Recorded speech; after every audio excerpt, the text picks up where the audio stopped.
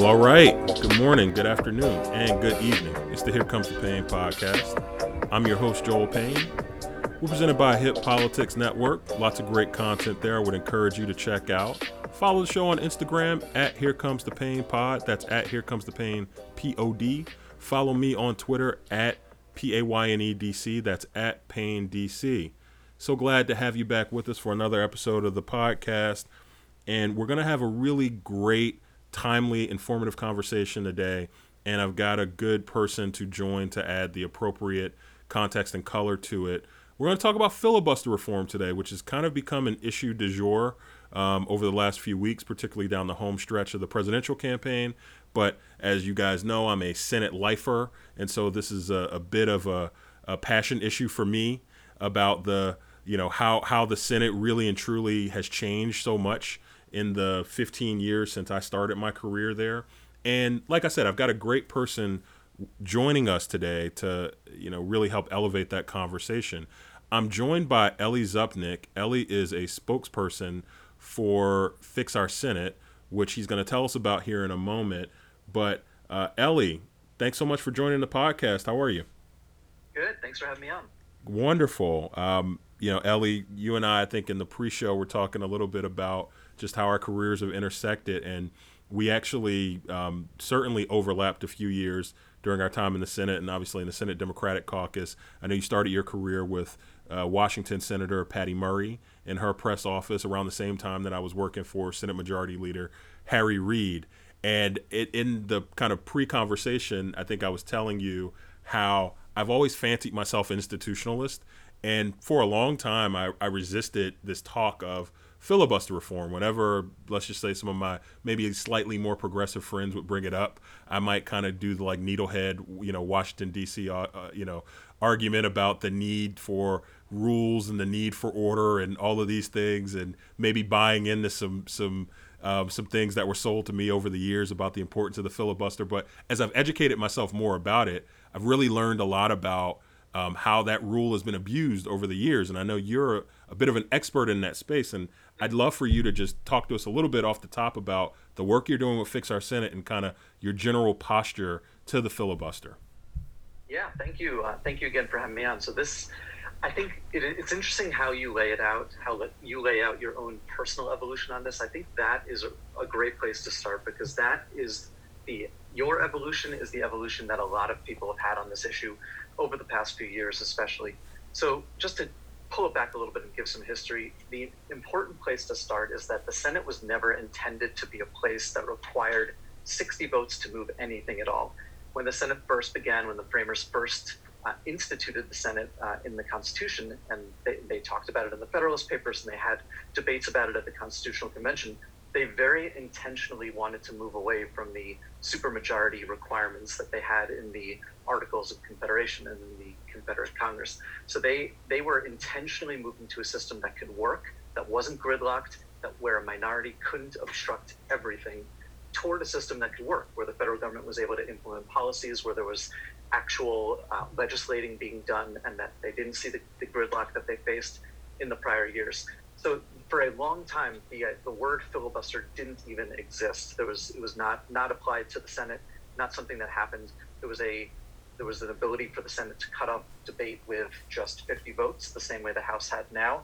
So the way this changed was in 1806, Aaron Burr, in one of his last acts as vice president, which is also president of the Senate, just decided that he wanted to change the Senate rules as one of his last acts. He had a passion for dueling, and he had a passion for Senate rules reform.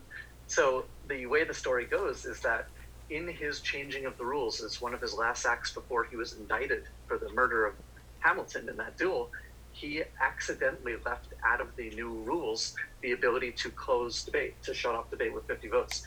So from 1806 through 1917, the Senate just had no ability to end debate. There was no cloture motion. There was no 60 vote threshold. There was no 67 vote threshold. There was nothing. So any senator could debate for as long as, I would say he or she, but it was only he at the time, as long as he wanted. So that changed in 1917 when Wilson needed to pass, he needed to get some more powers, resolutions passed. He ultimately needed to get the Treaty of Versailles passed. in 1919, and he instituted what people in the Senate now know very well, what I'm sure you've heard about, Rule 22, which is the rule that members can file cloture and cut off debate and ends the ability to continue the discussion of the conversation and move to a vote at hand. In 1917, that was 67 votes, or a 2/3 majority required. It was actually 67 votes then before some additional states were added, but it became 67 votes after Alaska and Hawaii. And then in 1975, that was pulled back to where it is now, 60 vote threshold. So that's some important context to just really, for people to understand that despite what you hear from people like Senator McConnell and even some others, the 60 vote threshold, the current Senate rules, were not something that was in the Constitution. They're not something that came down from Sinai and inscribed on tablets. They're not sacrosanct. They were constructions. They were ideas that met the moment, that were made by the men of the Senate, again, all men at the time, and that have changed over the years, that have evolved. And then even in recent years, we have seen evolutions, although they have been more contentious. In 2013, after Republicans had, right after you left the Senate, at that time, you were in Senator Reid's office, so you know that as soon as President Obama came into power in 2009, Republicans led by Mitch McConnell just were intent on obstructing everything he did. They strung him along on healthcare reform. They blocked his nominees. The threat of a filibuster wouldn't even allow Waxman Markey to come to the Senate because they knew it would be filibustered. They did everything they could, led by McConnell, to obstruct President Obama's agenda, which led Senator Reid in 2013 to take the common sense step of saying, this cannot be allowed to happen. It cannot be the case that a minority can simply shut down the government and not allow a majority to govern, to not allow the President of the United States to fill his cabinet. They were obstructing sub-cabinet level positions. They were obstructing judges. And Leader Reid took those common sense steps and made some... By the way, Ellie, yeah. they were doing this. So, and I think you're really putting so much important stuff into the atmosphere here that I want to hinge on for a second. So, Sure. First, let's talk about kind of the timing that you talk about. So I started in Senator Reid's office in 2009. As you were in Senator Murray's office. We were both in communications, both young pups in the communications game. And this was when President Obama, this was his first term in office, his first 2 years, where Democrats also controlled the Senate, where there were 60 votes, including an independent that caucused with the Democrats, if I have my math correct on that. And so essentially that's as close as you're going to get to a supermajority in the modern, U.S. Senate, right? Like even Mitch McConnell in his heyday of Republicans over the last 8 years, they have not been able to accomplish that. They have not been able to get anywhere near that level of kind of unanimity, not just across caucus, but really even within his own caucus. Because most of that time he's had, folks like Lisa Murkowski and Susan Collins and folks like that he's had to kind of coax in from the middle. But again, just want to kind of hinge on a couple things here. So that first 2 years of President Obama's term in office, Democrats were actually able to be very productive. And by productive, I mean they were able to pass the ACA, but you were right to point out that they strung us along on the ACA. They took forever because Democrats actually wanted to have a bipartisan piece of legislation. And I remember very, very clearly, I'm sure you do as well, we spent a lot of time trying to get people like then Senator Olympia Snowe, Senator Susan Collins. We tried to get other kind of, moderate Republicans on board. We listened to moderates in our own caucus, people like Joe Lieberman and Ben Carson, former senator from Nebraska, folks like that, right? Not Ben Carson, excuse me, Ben Nelson from Nebraska, folks like that. And so we did all the kind of due diligence that you would do to try to lead kind of like a bipartisan coalition. Republicans refused to, right? So McConnell said, we're denying Obama anything, even when he was in the minority by 20 votes. Then when he actually was able to get to the majority, or when he was able first to close the majority, and then he was actually able to be the majority leader, he was able to put in place a program where they stopped everything. And by everything, I mean everything. That was the era of the sequester. That was the era of when they were blocking every single judicial nominee of Barack Obama, no matter who they were, even if it was people that they supported in the past. The famous one is Cassandra Butts, who was kind of a contemporary of Barack Obama, who went to law school with him, who literally that caucus filibustered until she died. She died while she was being filibustered. So I think it's just important. I know that that's a little bit labored, but I just think it's important to kind of really talk through the like chronology and the timeline of all of this about what you're saying, because really what you're saying is like Democrats kind of treated like the initial, let's just say, escalation as a final step. That wasn't something that Harry Reid wanted to do. Harry Reid was very much somebody who believed in kind of Senate rules and form and et cetera, and he tried everything he could try to get Mitch McConnell to play ball with him. And he refused to. Yeah. And so I just want to put that back out there, but I didn't mean to interrupt your train of thought. And so, look, I think the historical context that you're laying out is super important here. And so talk a little bit about kind of the places where this rule has been most impactful, I guess, in favor of conservatives, but against the interest of the clear majority of Americans who disagree with their agenda. Yeah, that's a great question.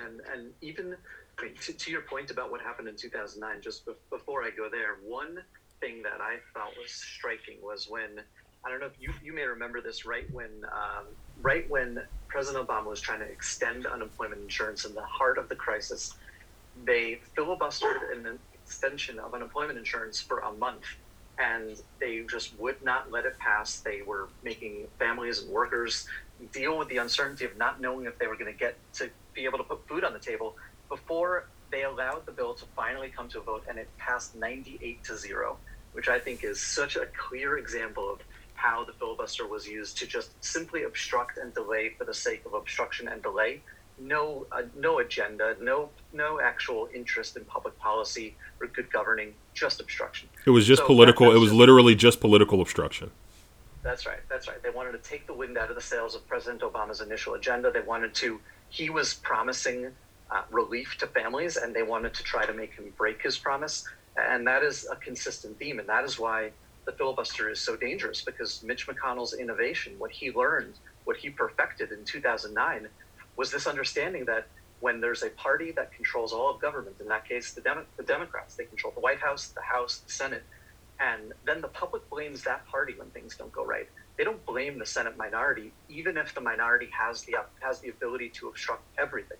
And that was McConnell's great innovation in politics, is this idea that he didn't have to cooperate with the majority and they would get blamed. And he reaped the benefits from that politically in 2010 when Republicans were able to make some gains, take the House, and then ultimately he was able to take the Senate back because their core thesis is that government doesn't work, and they are able to use the filibuster to show that, to prove it, to make it not work. Well, let me make an amendment. Let me make an amendment to that. Yes, it's government doesn't work, but for them, government doesn't work by design.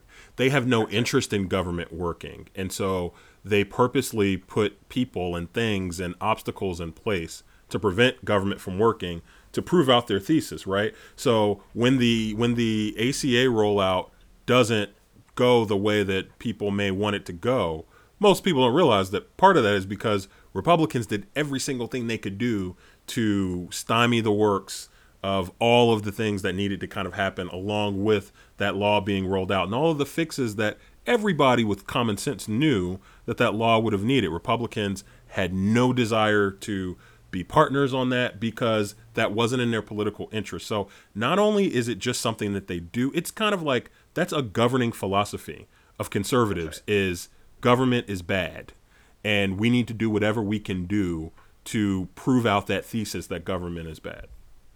Yep, that is exactly right. And that again is why it is so important that the filibuster be removed as a weapon that they can use to obstruct from the minority. Because if voters choose a different agenda, if voters put Democrats in charge of government, they are looking to Democrats and they are holding Democrats accountable to deliver on their promises. But if the governing majority has no ability to actually deliver because the minority simply obstructs, then we are so far removed from an accountable, good government that we have major problems, and that's where we find ourselves today.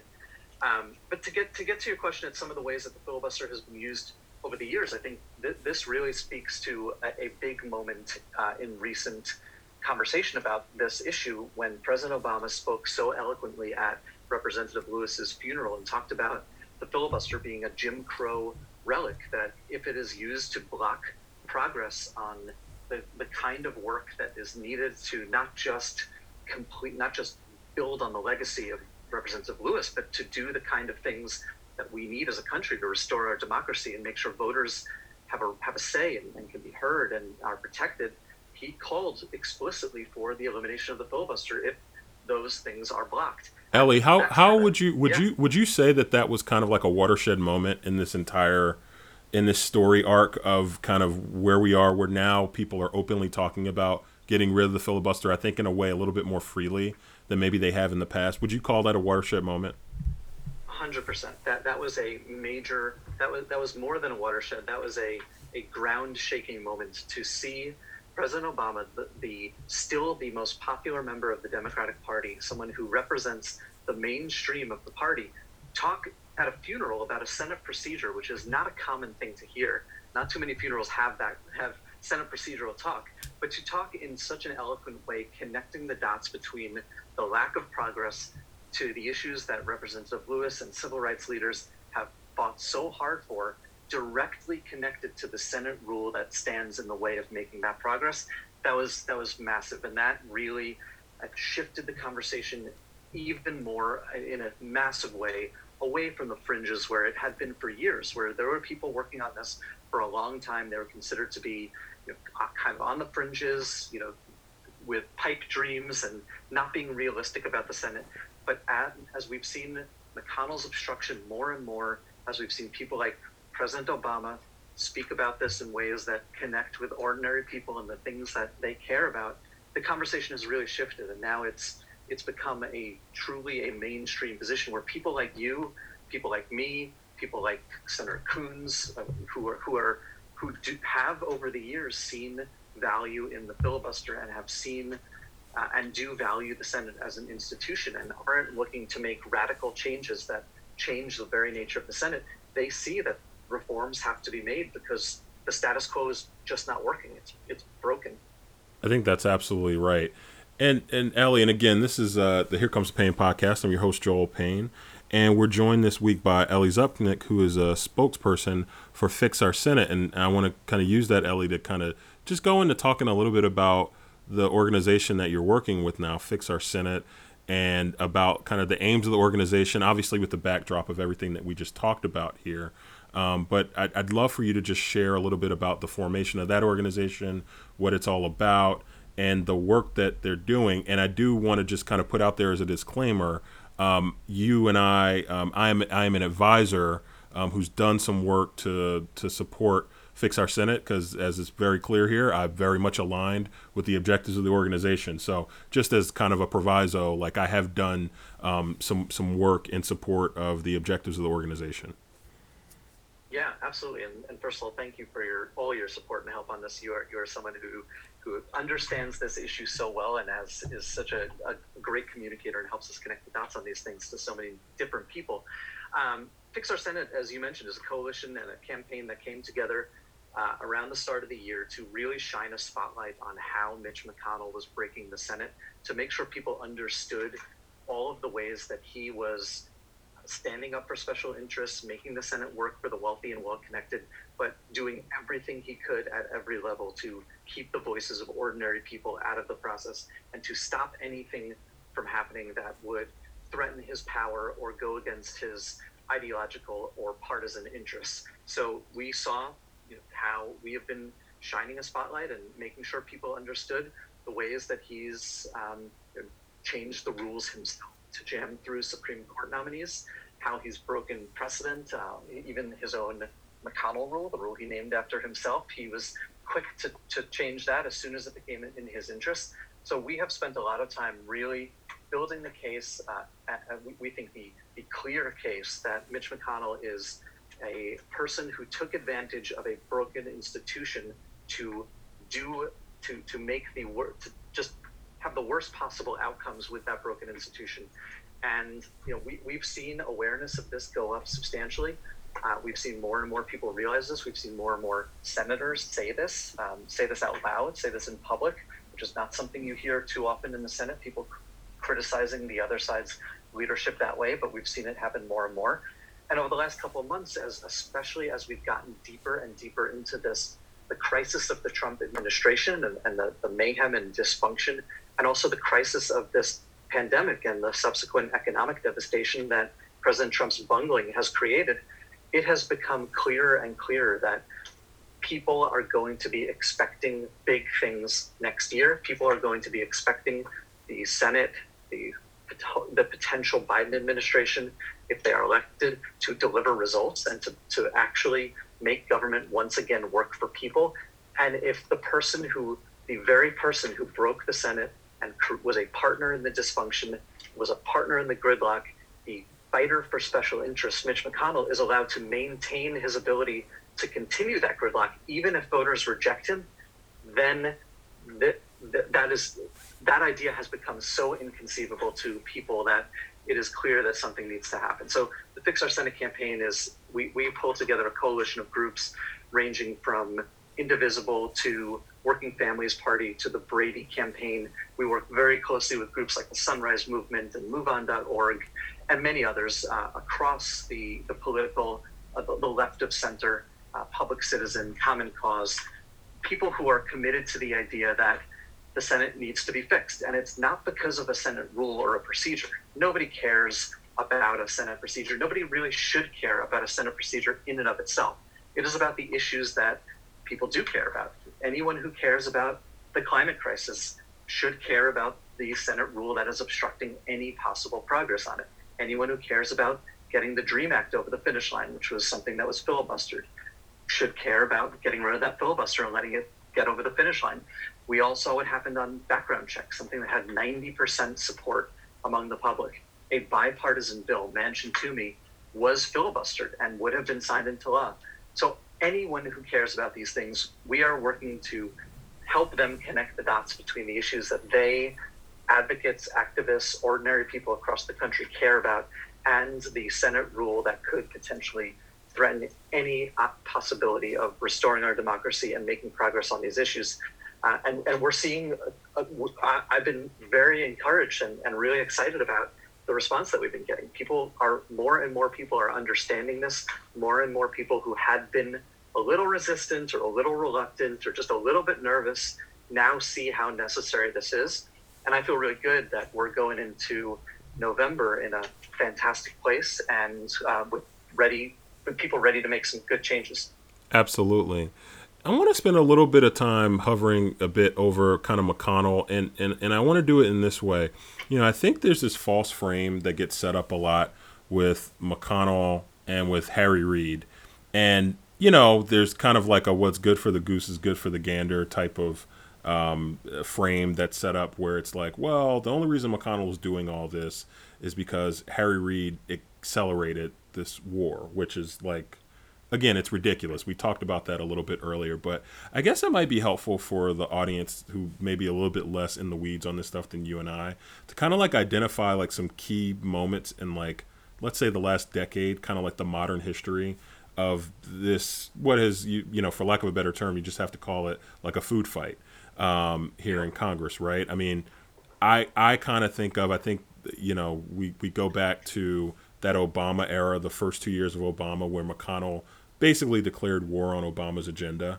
Then I kind of go to 2013 when Reid, in order to get judicial nominees that were, like President Trump likes to talk about, like, oh, Barack Obama left all these like spaces open in the federal judiciary for me. Well, like, of course, Donald Trump is being disingenuous, which is like not a newsflash.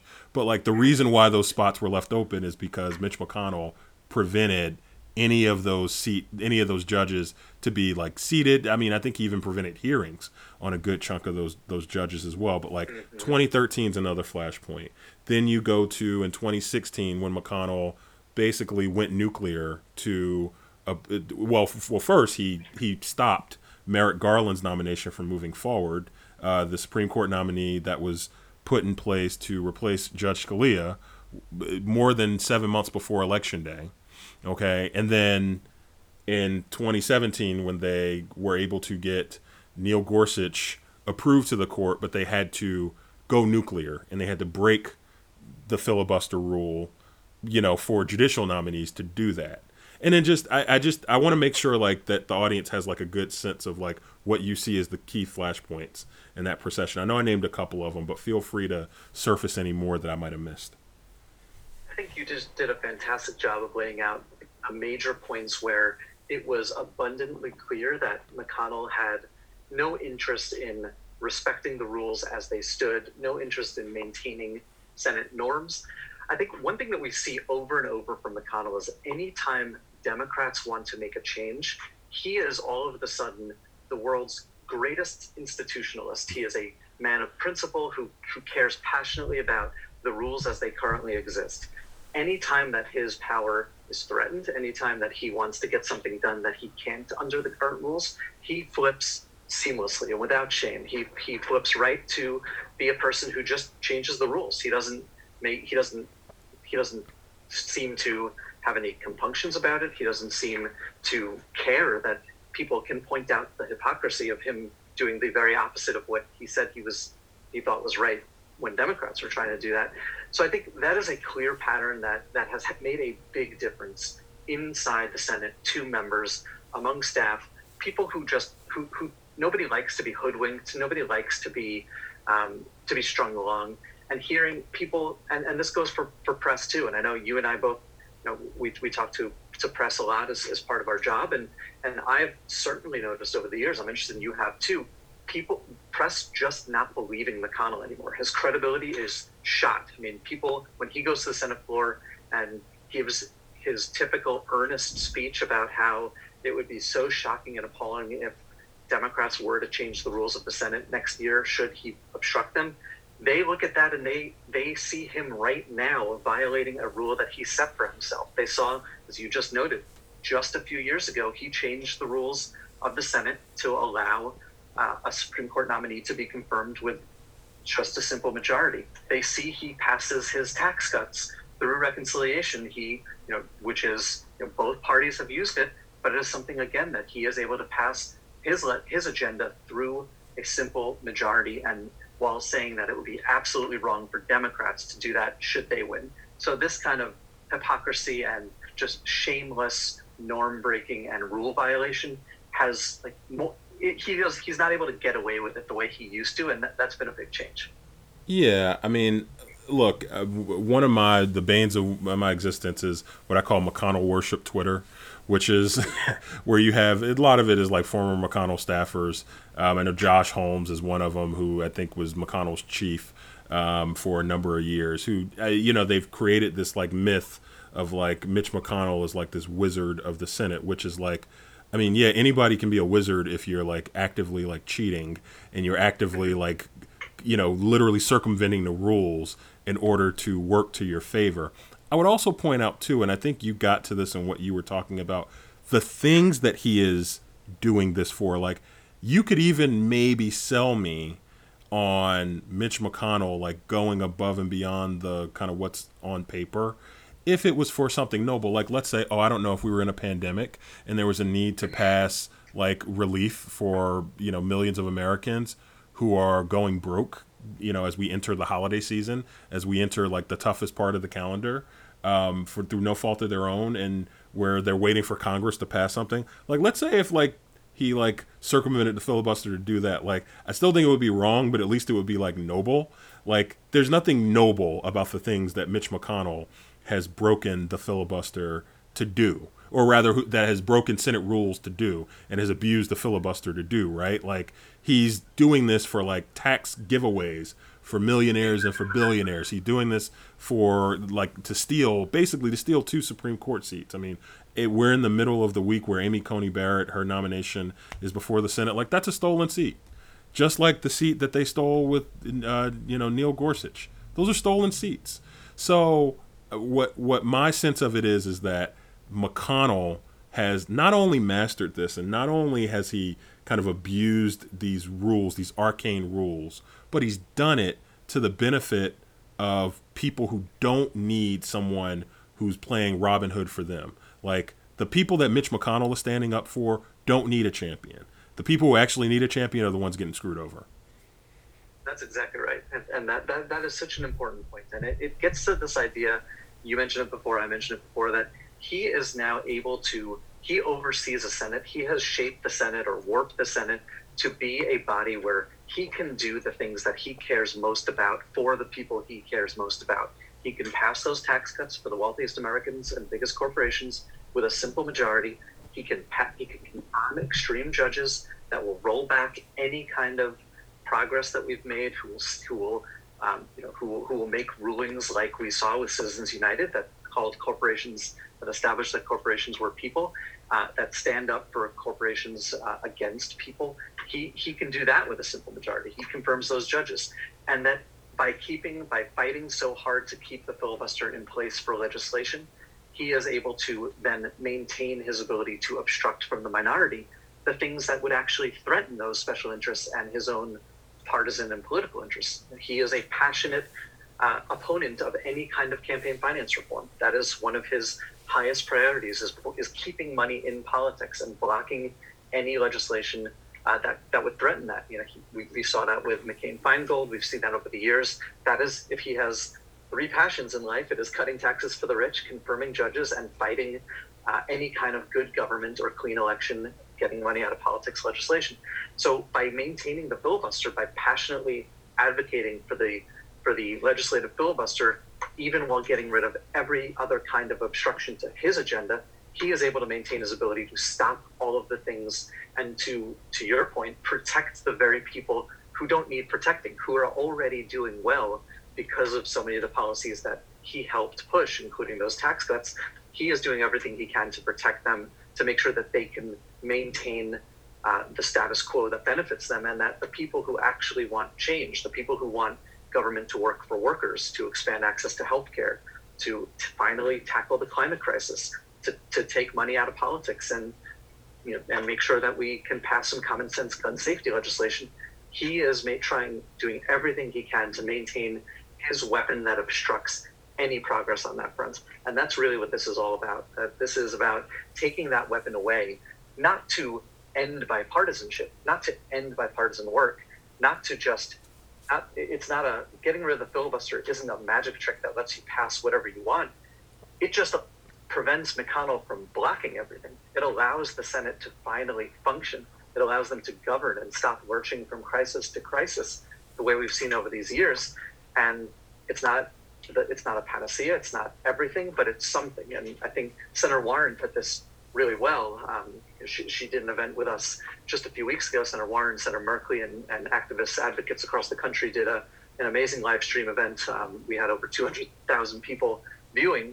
And she said that it is not that getting rid of the filibuster will fix everything. It's that without getting rid of the filibuster, we can fix nothing. And that is, I think, the most important point for people to remember. I think those are all very important points to bring up. It's the Here Comes the Pain podcast. I'm your host, Joel Payne, presented by Hip Politics Network. And we are joined this week by Ellie Zupnik, who is speaking on behalf of Fix Our Senate, an advocacy organization that is talking about the harm, really, that the filibuster, which is a Senate rule that's pretty arcane, that a lot of people really don't understand, how that has really brought a lot of harm to so many millions of American families, and the work he's doing to reform that. We are going to take a very quick break, and then we're going to end our conversation with Ellie just talking a little bit about 2021 and beyond. Ellie talked earlier in our conversation about kind of the changing tides around the politics around filibuster. Want to just dig a little bit deeper into that. Spend a couple of more minutes here. But this is the Here Comes the Pain podcast. I'm your host, Joel Payne, and we'll be right back in just a second.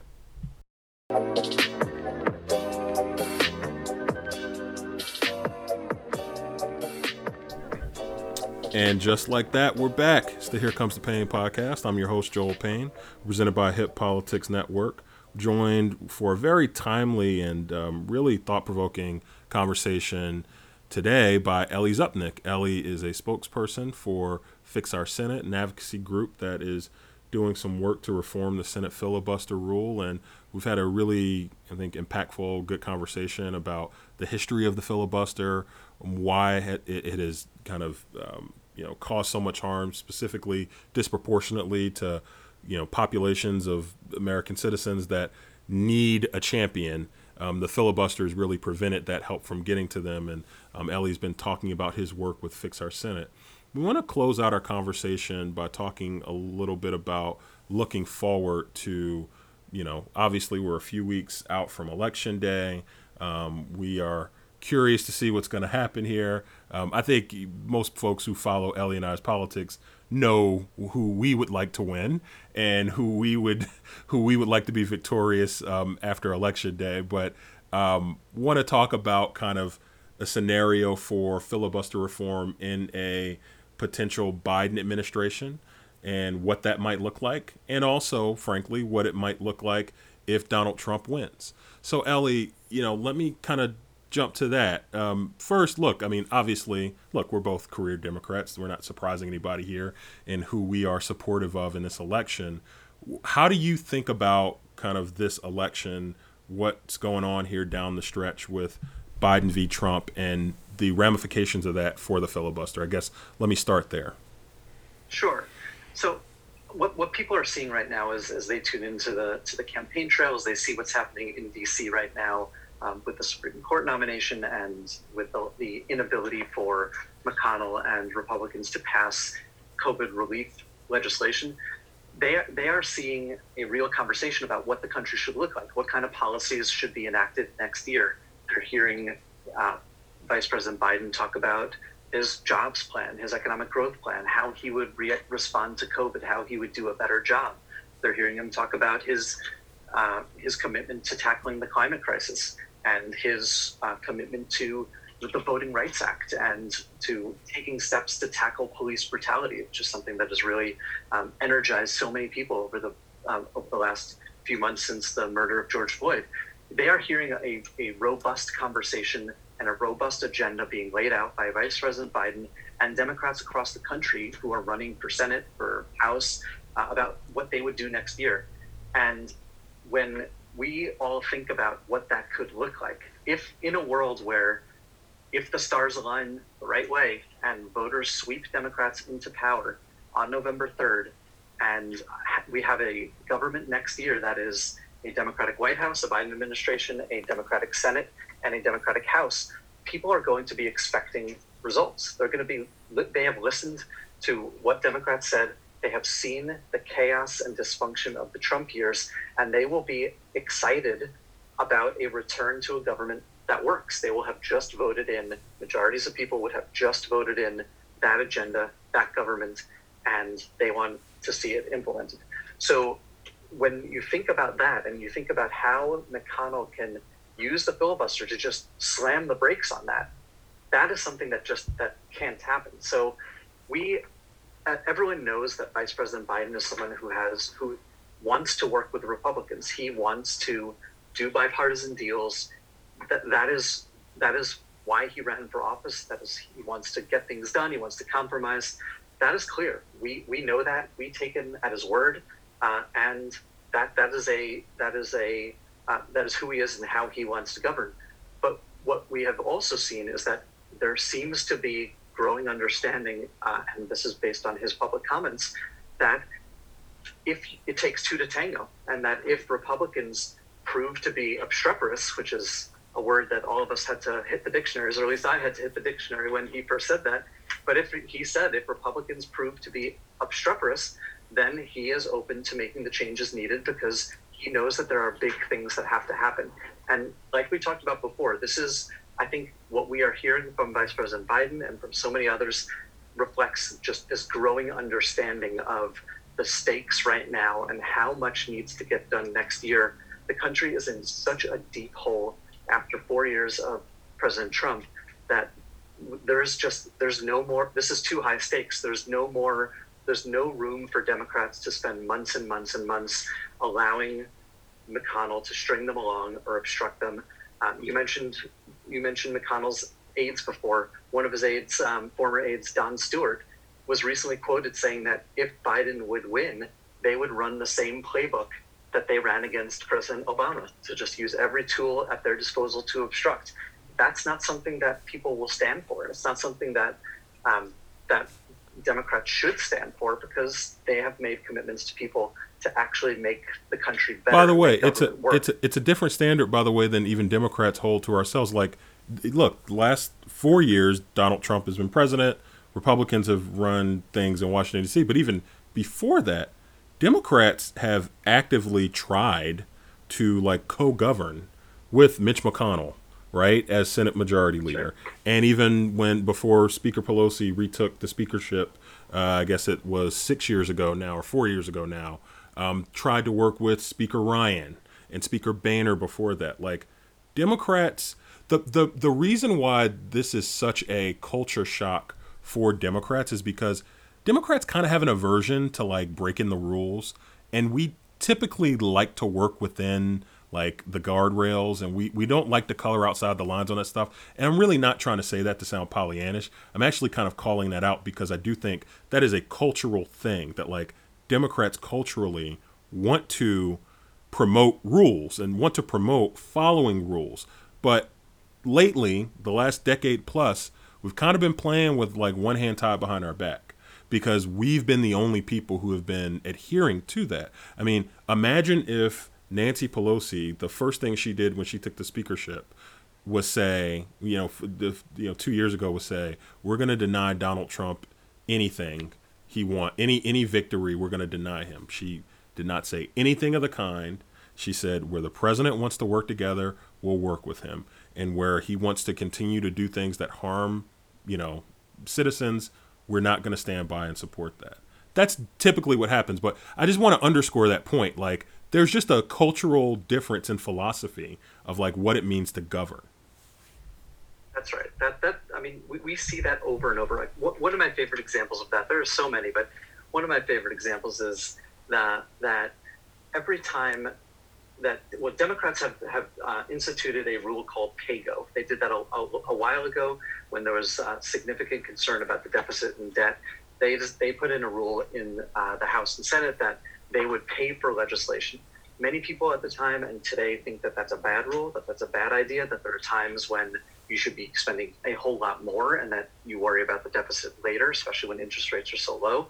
That is what I personally believe, and I know, and there are lots of economists who agree.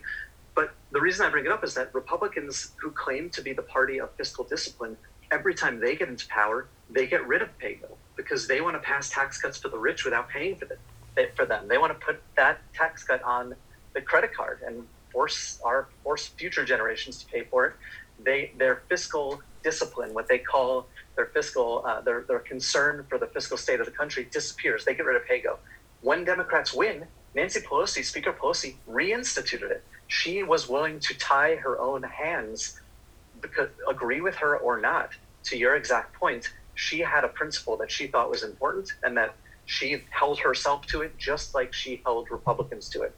And you just do not see that reciprocated in any way. And we have no reason to believe that that's going to change in a governing scenario where Democrats are kind of leading things in Washington going forward. I'm mindful of your time here, Ellie. So let's jump to kind of the final part of our conversation about just like the horizon, what's on the horizon, kind of, again, if let's say Biden wins, and let's think about like that Senate caucus that, look, there's a lot of people who probably are coming from the same direction that I talked about at the beginning of this conversation, where you're kind of institutionalist, right? You think of yourself as someone who wants to follow the rules as they are listed, even if the history and the background is sordid. So what is your sense of kind of where particularly that Democratic caucus in the Senate is, the folks who would really be ground zero for changing these rules? And I'm thinking particularly about those folks like the Dick Durbins of the world, right? The Chris Coonses of the world, the Joe Manchins, folks like that who have historically been very apprehensive about doing things to change Senate rules when it is of political convenience?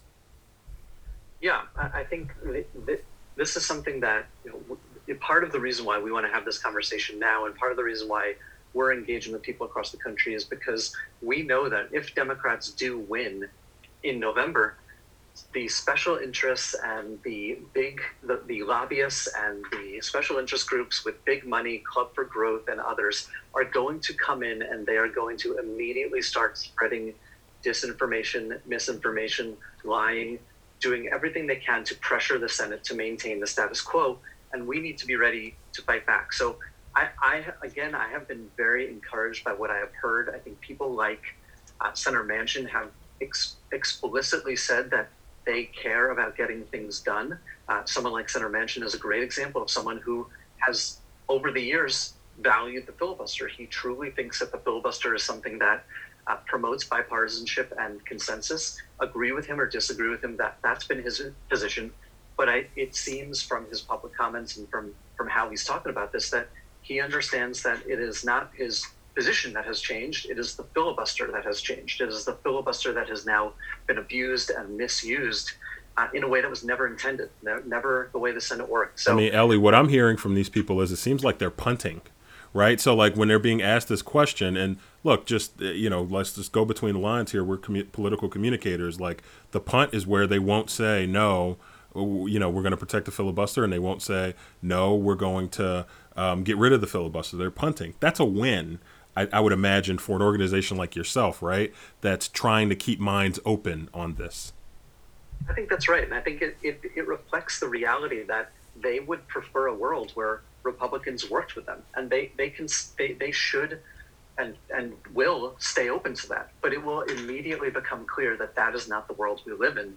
And what they are saying is that they are open to fixing the Senate. They are open to reform if that proves to be true. We are quite confident that that will be true. We know that McConnell's not going to allow a minimum wage increase. He's not going to allow a Voting Rights Act that's going to protect voters who he thinks are not going to be on his side. He's not going to allow any other kind of progress on climate crisis or expanding access to health care, making prescription drugs more affordable. We know he's going to be standing with a special interest. So we know that obstreperousness is going to rear its ugly face quite quickly. And the fact that all of these institutionalists and moderate senators are out there saying they understand that too, and that they are willing to make some changes to help the Senate govern, like you said, that is very encouraging. It's a much different place than the conversation's been, and I think that the circumstances warrant that.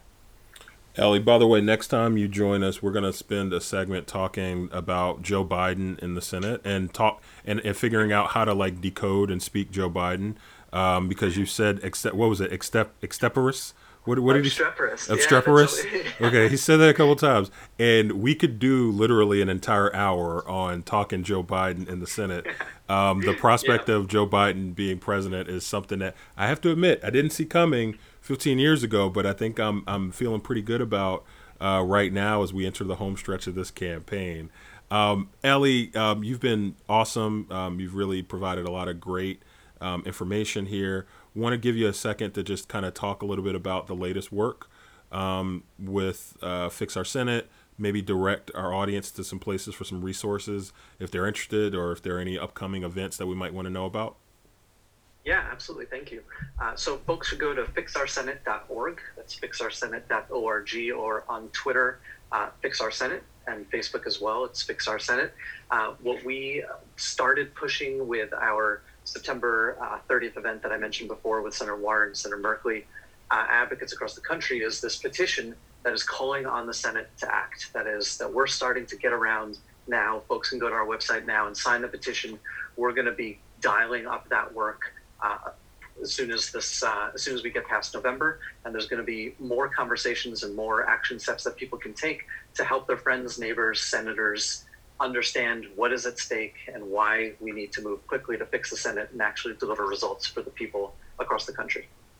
That is great to know, and I'm sure that the audience will follow you there, and I will be following the work. I'll continue to be being supportive from the outside, and I look forward to seeing what's on the horizon for Fix Our Senate and what's on the horizon for filibuster reform. Ellie Zupnik, thank you so much again. It's a pleasure to talk with you, and we'll be following your work. Great. Thanks for having me on. Thanks so much. It's the Here Comes the Pain podcast. I'm your host, Joel Payne. We're presented again by Hip Politics Network. Lots of great content. Would encourage you to check out there. Thank you so much for joining us for another episode. And until we speak again, stay safe. Good luck. God bless. Talk to you soon.